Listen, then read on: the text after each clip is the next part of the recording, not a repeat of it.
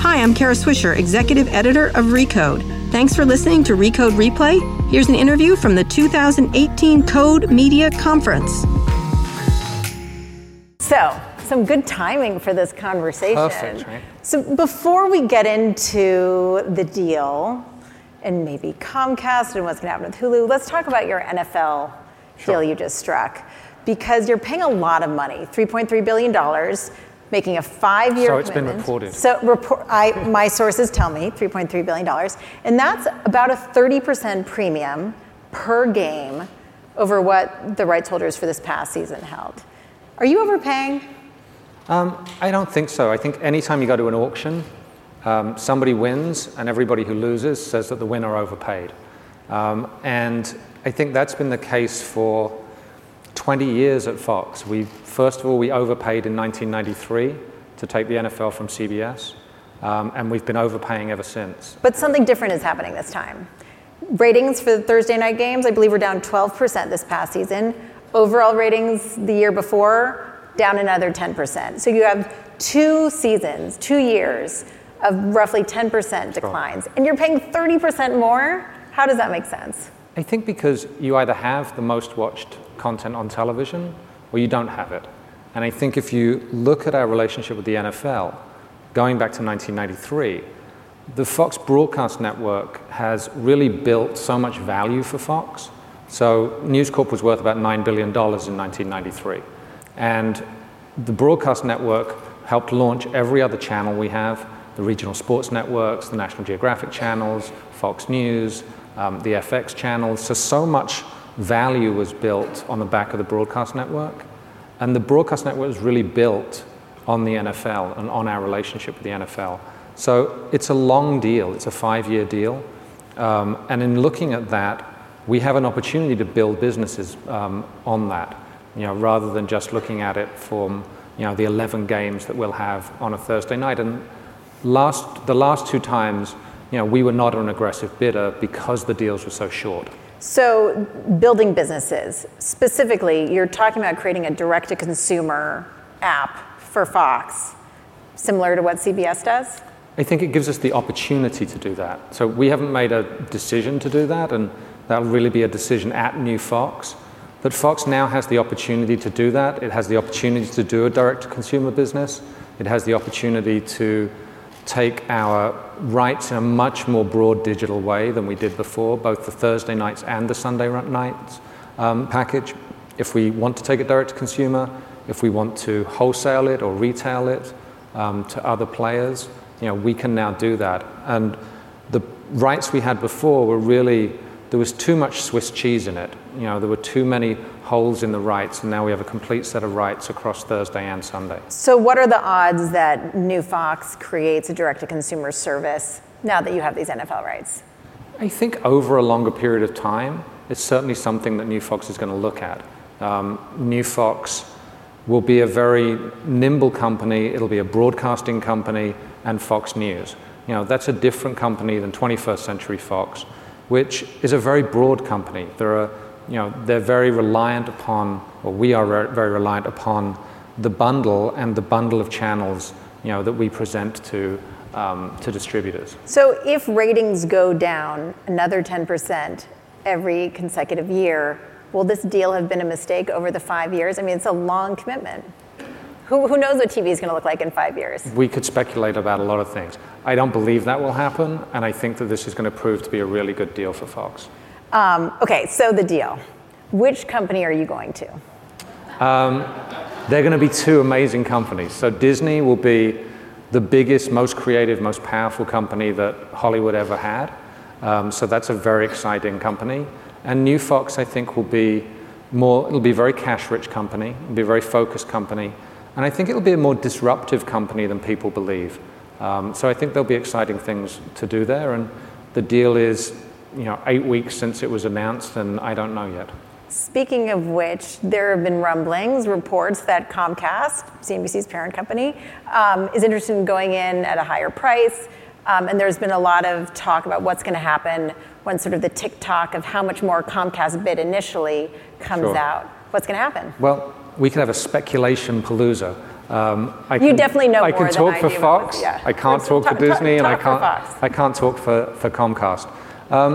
We struck a deal that we thought was really good for the Fox shareholders, and we're excited about it. And we think the mix of assets that are going to Disney will make for a very, very powerful company. And we think that the assets that are staying at New Fox are going to make for a really exciting New Fox. Comcast obviously thinks that those assets would also be a good fit for it, helping it expand internationally. Obviously, there's a lot of synergy with the Universal Parks. Which company would benefit more from having your assets? I'm obviously biased, but I love the assets that we have at Fox. And I think the breadth of the assets are really attractive, and they're really unique. I think if you look at the various companies, I think FX is a really unique company. It's the most creative, most celebrated ad-supported cable network. A brand like National Geographic is... There's no doubt that people want these assets, that these are valuable assets. Obviously, Disney wants them, as does Comcast, or as did Comcast. They're going to make Disney a much more powerful company, and they would make Comcast a much more powerful company. They would make any company that bought them that wanted to be in the media space more powerful. But do you think they're a more natural fit for a Comcast when you look at FX and your different cable channels? Do you think that's a more natural fit for Comcast, or do you think a better one for Disney? I think it's a great fit for Disney.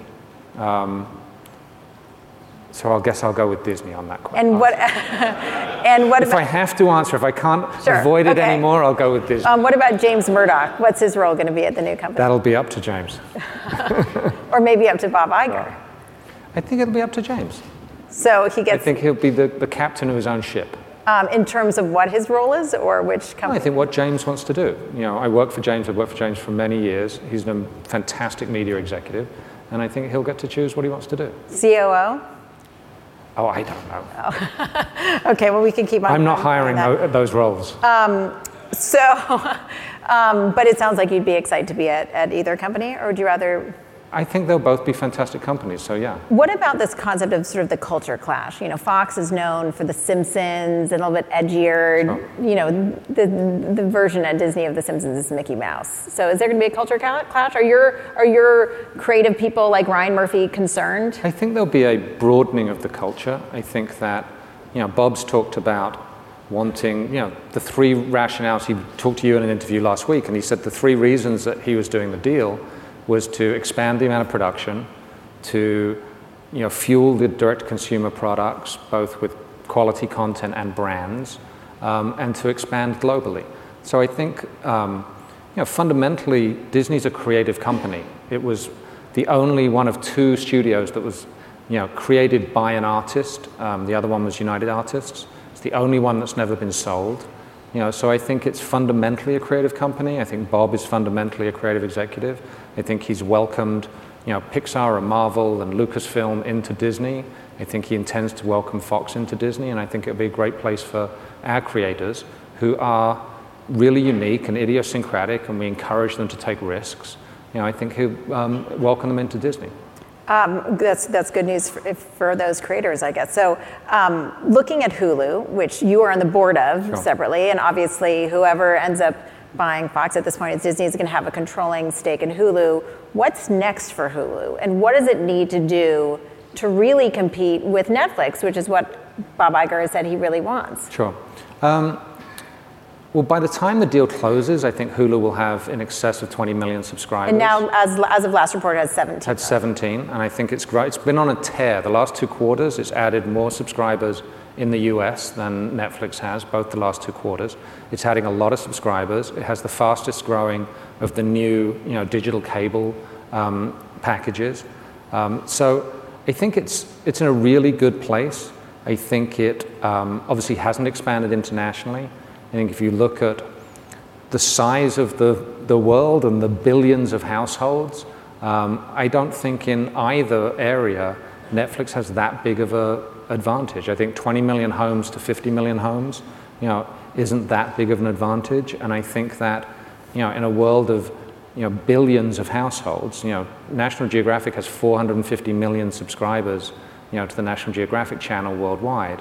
I don't think having 50 million subscribers in 50 countries is really that big an advantage. So I think that Hulu's very well positioned, and I think it really will ultimately be about the content. But what about the billions that are being spent on content? There were some headlines last week about how much money is being poured into Hulu and what's going to happen once the new majority owner takes charge. I mean, if you look at the billions that are being spent on content at Netflix and at Amazon, Sure. Is Hulu going to ramp it up to those levels?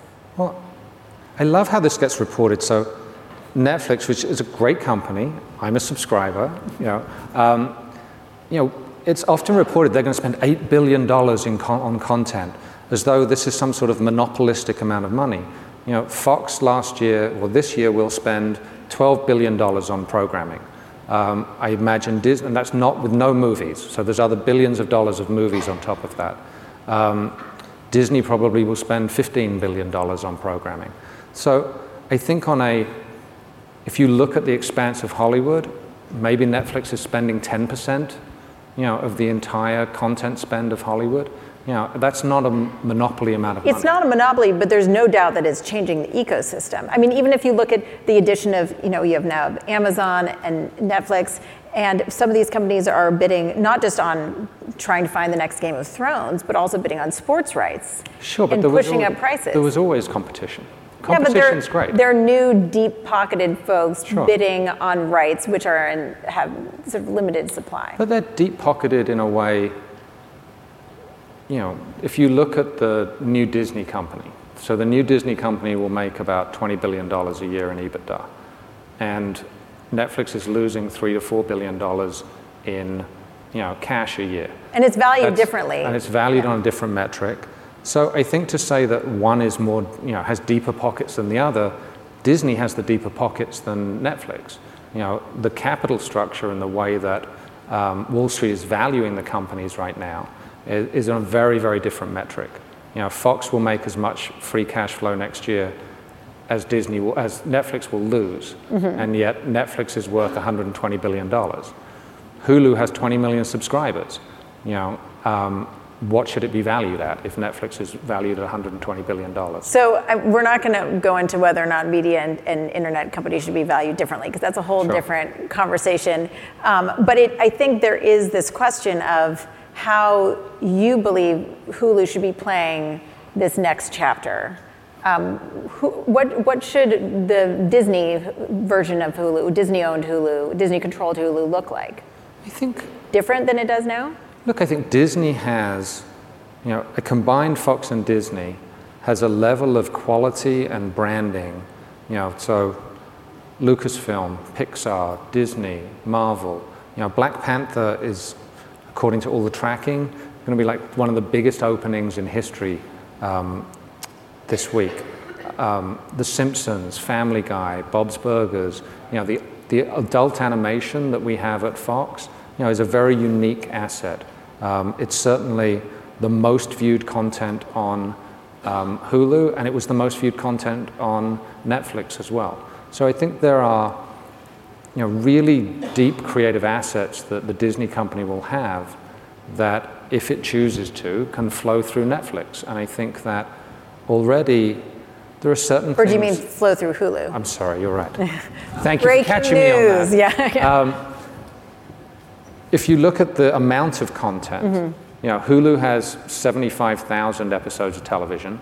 Netflix has 40,000 episodes of television. Amazon has about 20,000 episodes of television. So I think Hulu's in a very good position, and I think it's growing very quickly, and I think there's going to be a tremendous amount of investment. How much of that growth is going to the new over-the-top digital bundle, TV alternative? It's growing faster than any of the others, and they're all growing very quickly. Lachlan said that we have 4 million subscribers at the end of last quarter. I think the number's probably closer to 5 million already. For the OTT? Yeah, it's growing. For the bundle? For the bundle. It's growing really, really quickly. All of the Fox channels are in it. For the last quarter, it essentially wiped out any cord cutting for us. We reported really fantastic affiliate numbers driven by OTT. We're in all of them. People love them. They love the navigation. So in aggregate, or did the Hulu piece compensate for traditional? In aggregate.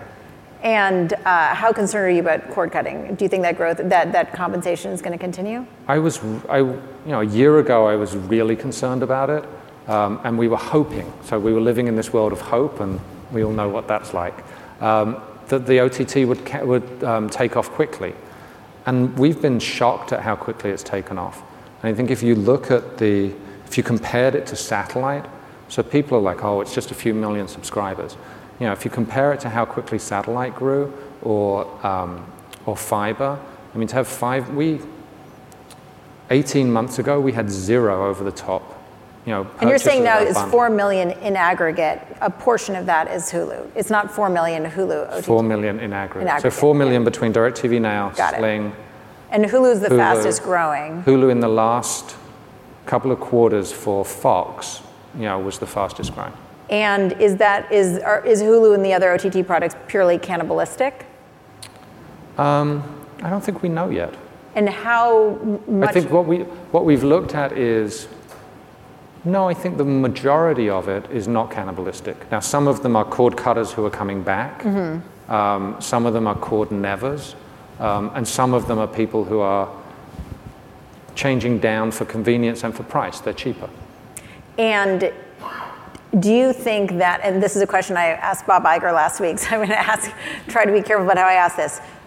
Are you concerned that the decline in regular TV subscribers, the cord cutting, is not going to be compensated for by growth in these other services? A year from now, 2 years from now, are you just going to be giving people cheaper options so they trade down? But they're not cheaper to us. So you earn as much per subscriber, and every one of your TV channels is included. Yes. So you're fine either way. Shifting over to New Fox, what is New Fox going to look like? Well, and who's going to run it? I only know the most basic thing, so I don't know who's going to run it. Probably Lachlan, right? Probably Lachlan. It's going to be. I know what it's structurally going to be. It's going to be a broadcast network with really powerful sports. It's going to have the NFL, the Super Bowl, the World Series, the World Cup, the Daytona 500. So it's going to have really powerful sports. It's going to have a great set of entertainment assets. The broadcast network's had a really good year so far. We're number 2 for the year. We're number 1 in January. We had 4 of the 5 new dramas are on Fox. 2 of the top 3 new comedies are on Fox. So we've had a very good creative year. And that's a very powerful platform. That's a platform that is in 120 million homes. There's really no other platform that is like that. But pretty unusual to split up the studio and the network. Yes. What's that going to look like, and what's that going to mean? Is the new Fox network? It's going to be really different, because a couple of years ago we put together the studio and the network. We had a very well-run, powerful studio, and we put it together with the network so that it would take more of the content from the studio. I think if you step back for a minute, it's going to give the studio a lot of flexibility. And I talked before about it being disruptive. I think of how it finds content. And it can be very open in almost the way, Back to the Future, going back to the 80s before they changed the laws, when networks were not allowed to own content. And therefore, the person who runs the network is going to be really focused on what's the best show for my network. So my network has 40% of the NFL ratings. How do I find content that is appropriate, matches with that audience? But do you think they'll end up building their own studio? I think in some fashion. I mean, CBS built their own studio after they split from Paramount. I think it can be nimbler than that. I don't think they have to build a studio. I think they may build a studio.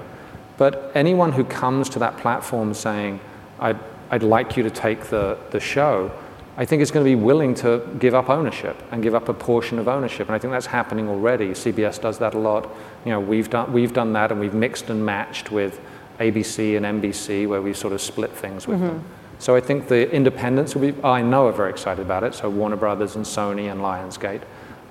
The talent agencies who've been trying to get into the production business and have been sort of shut out by all of the networks, I think they're very excited about the idea that this platform is going to be much more open to business. Interesting. Before we open up to questions, I want to ask you about corporate culture. Sure. Now, you don't oversee Fox News. I do not. So you were not embroiled in those sexual harassment issues. But Fox has had its sexual misconduct issues, as has pretty much every place in the media industry. How do you deal with them? And is this what's next in dealing with this new era where hopefully sexual misconduct and sexual harassment won't be permitted? Sure. Look, I think we're in a watershed moment, and I think every business is having to deal with this, and I think that's a good thing. I think people are coming forward. I think there's less fear of recrimination and reprisal, and I think we deal with it in the way that we encourage people to come and talk to us. We investigate. We try and have a very open culture about it, and I think both for sexual harassment and also for gender discrimination in general, I think this is a very important moment, and I think the people who are coming forward are very brave. I think the journalists who are investigating it and breaking stories are helping the culture, and I think it's going to be better for us as businesses if we reflect the culture and the society that we live in. And I think that means, in all manner of diversity, that our workforces, should reflect who we're serving. There seem to be some pretty embedded issues at Fox News, both in terms of pay and also discrimination and harassment. Even though those weren't part of your business, being part of the same parent company, did those leak over or infect what was going on in your businesses? I think it was, I think we're seeing it across so many businesses. I mean, it's something that's coming to the fore in Silicon Valley, in Washington, in other media companies, at NBC. So I think it's something that's been a sort of a wake-up call for companies in how they address these issues. And so what are you doing now? Have you made changes? We're trying to be much more open. We're trying to encourage people to come forward. I think the issues we've had, we've tried to be very transparent and vocal about it, so that people understand how we're dealing with it, and therefore they see how we're dealing with it. And I think, actions speak louder than words, and I think James and Lachlan took a very strong position on how we dealt with things at Fox News. Issues that we've had at Fox, we've tried to be very transparent about how we've dealt with that. And I think people see that and they're encouraged to say, oh, if I've had an issue in the workplace, I feel that I can come forward, and I feel that there aren't reprisals, and that it will change. Do you feel like there's more work still to be done? I think there's always more work to be done. I think the social issues that exist in workplaces, are, I think they will always be evolving. Let's open up to some questions. I'm sure there will be many. Here we go. My name is Alex Krugloff. I worked at your org at Fox Searchlight 100 years ago, and then we did some business together. Oh, sure. At Hulu for many years, buying TV from you. And there's an argument to be made that over the last 20, 30 years, film has kind of lost its majority prominence in pop culture, been replaced by TV. John Landgraf, who works for you, has spent a lot of time talking about whether it's in fact sort of a peak time for TV. And you're still a young executive, so if you think about the coming decade or decades, do you think TV will decline in its relevant prominence in popular culture? And do you think something else might come in the entertainment world to supplant it and eventually move TV into a lesser prominence? And any ideas as to what it might be? Okay. I guess if I went right to the last question, I think that mobile will become a more important format for storytelling. But fundamentally, it's all about storytelling. And human beings love to tell each other stories, and some of us are better at it than others. And so the very best storytellers in the world choose to come to Hollywood. And they have for 100 years, and they come here and they tell the stories and they work with each other. So the best writers work with the best directors and actors and makeup artists. So I think technology is changing sort of formats, but I don't think it changes the fundamental idea of how the people want stories to be told. So technology said you had to go and see, to a cinema to see a movie, and art came from that. And I think television, was a different format that came into your house, and art came from that. When it moved to an on-demand world, television could tell different stories. So so a TV show can now really be a 70-hour movie, because you can tell one story. And people love that connection to characters. And I think TV is doing that better than anything else right now, because you have a deeper connection to characters. And it's why people are so excited about the work that's going on in TV at the moment. Rich? Hey, Julia. How, Peter? Hey, Rich. So there's a lot of chatter in the industry that kind of ties to what you started off telling Julia about all these new virtual MVPDs, these YouTube TVs, which Susan, I'm sure, is going to talk about tonight, and Hulu Live, that they're making up for a good chunk of the gap. Maybe not all of it, but a good chunk of the decline or acceleration in cord cutting is really more like cord shaving to these smaller bundles. But I'm wondering on what are people doing? So I think the average household still watches 4.5 or 5 hours of TV when they have a Comcast or Charter subscription. When they have a YouTube TV or a Hulu Live subscription, how much TV is actually being consumed? Like when it's an app on a TV sitting next to Netflix and sitting next to Amazon and all the other things like Twitch, do you watch less total television? I'll give you two pieces of data.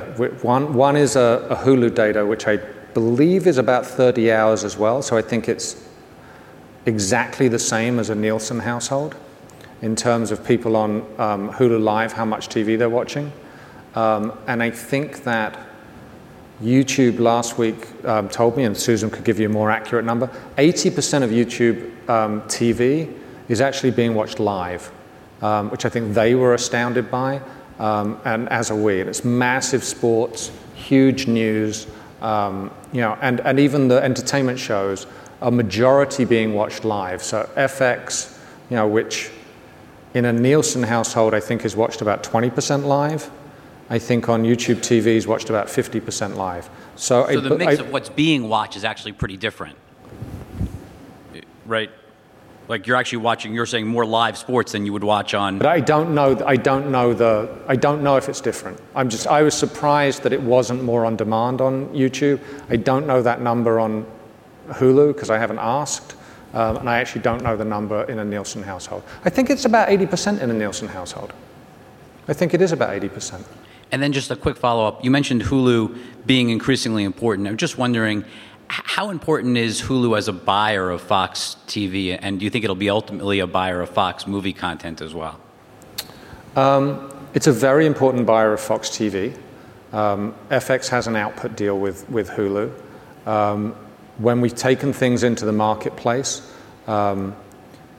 we've sold things to Amazon. We've sold a couple of things to Netflix. I think we've sold the majority of things to Hulu because they've been willing to pay the most. So the marketplace is working, and they've been very important to us. Would they be in the movie business? I think all of the streaming services seem to be desirous of being in the movie business. Lucas. Given the inexorable decline in TV ratings and the growing competition from online outlets that either don't have ads or don't really pay your companies like Fox or Disney a lot of money, how does a media company capture a larger share of the advertising dollars that are out there right now? How is there growth left in that business? Sure. I didn't quite understand the first part, but I got the second part. I think it's fundamentally that the best way to sell a piece of product is still a TV ad. Like if you look at any metric of how you get an emotional connection to a brand or a product, TV kills anything else. You have 15 or 30 seconds of full screen, full audio. What we don't have in the television business right now is targeting. So Facebook and Google are cleaning our clocks because they have targeting. I don't think the product as an advertising product is as good. And I think what you'll see is that all TV will ultimately become IP delivered. And therefore, every piece of TV will be able to have targeted advertising. I think you'll see much lower ad loads. And I think the value will go to all three participants. So I think it'll flow to media companies. I think it'll flow to to viewers who won't have to sit through 20 minutes of ads, because who wants to do that? And it'll flow to brands who actually can now target and deliver a great piece of advertising. And we see this at Hulu through the ARPU of Hulu in the ad, the people who buy ad, you can have two things at Hulu. You can buy out the ads for $11.99, or you can have an ad load for $7.99. We make more money on the people who have advertising because of the targeting. It's always sold out. It's a fantastic ad platform. And I think as more of the companies, as the distributors come together with the content owners, I think there's tremendous value to be had in that. So I think there's really huge growth that you just see through GDP. You'll see $200 billion in this country will grow to 220, 240, 250, and I think TV can return to taking a bigger slice of that. So you think that's my thesis? You think TV is going to take back share from digital? Over time, yeah, because I think ultimately it's a real, viewing of audio-visual viewing of television and placing ads in them is the best way to sell product. And I think what we don't have is targeting and delivery of that. So I think that over time, that's a better product, and therefore I think it will take back share. Amazing. So it'll be interesting to see what Susan Wojcicki has to say about that later. And ultimately, all TV is live and all TV is local. Like if you're in this hotel and you're watching I Love Lucy, you're alive and you're in Huntington Beach, at 6 o'clock on a Tuesday night. Thanks for listening to this episode of Recode Replay. If you liked it, then make sure to check out our other podcasts, Recode Decode, Recode Media, and Too Embarrassed to Ask. Thanks to our editor, Joel Robbie, and our producer, Eric Johnson. For full coverage of the Code Media Conference, visit recode.net.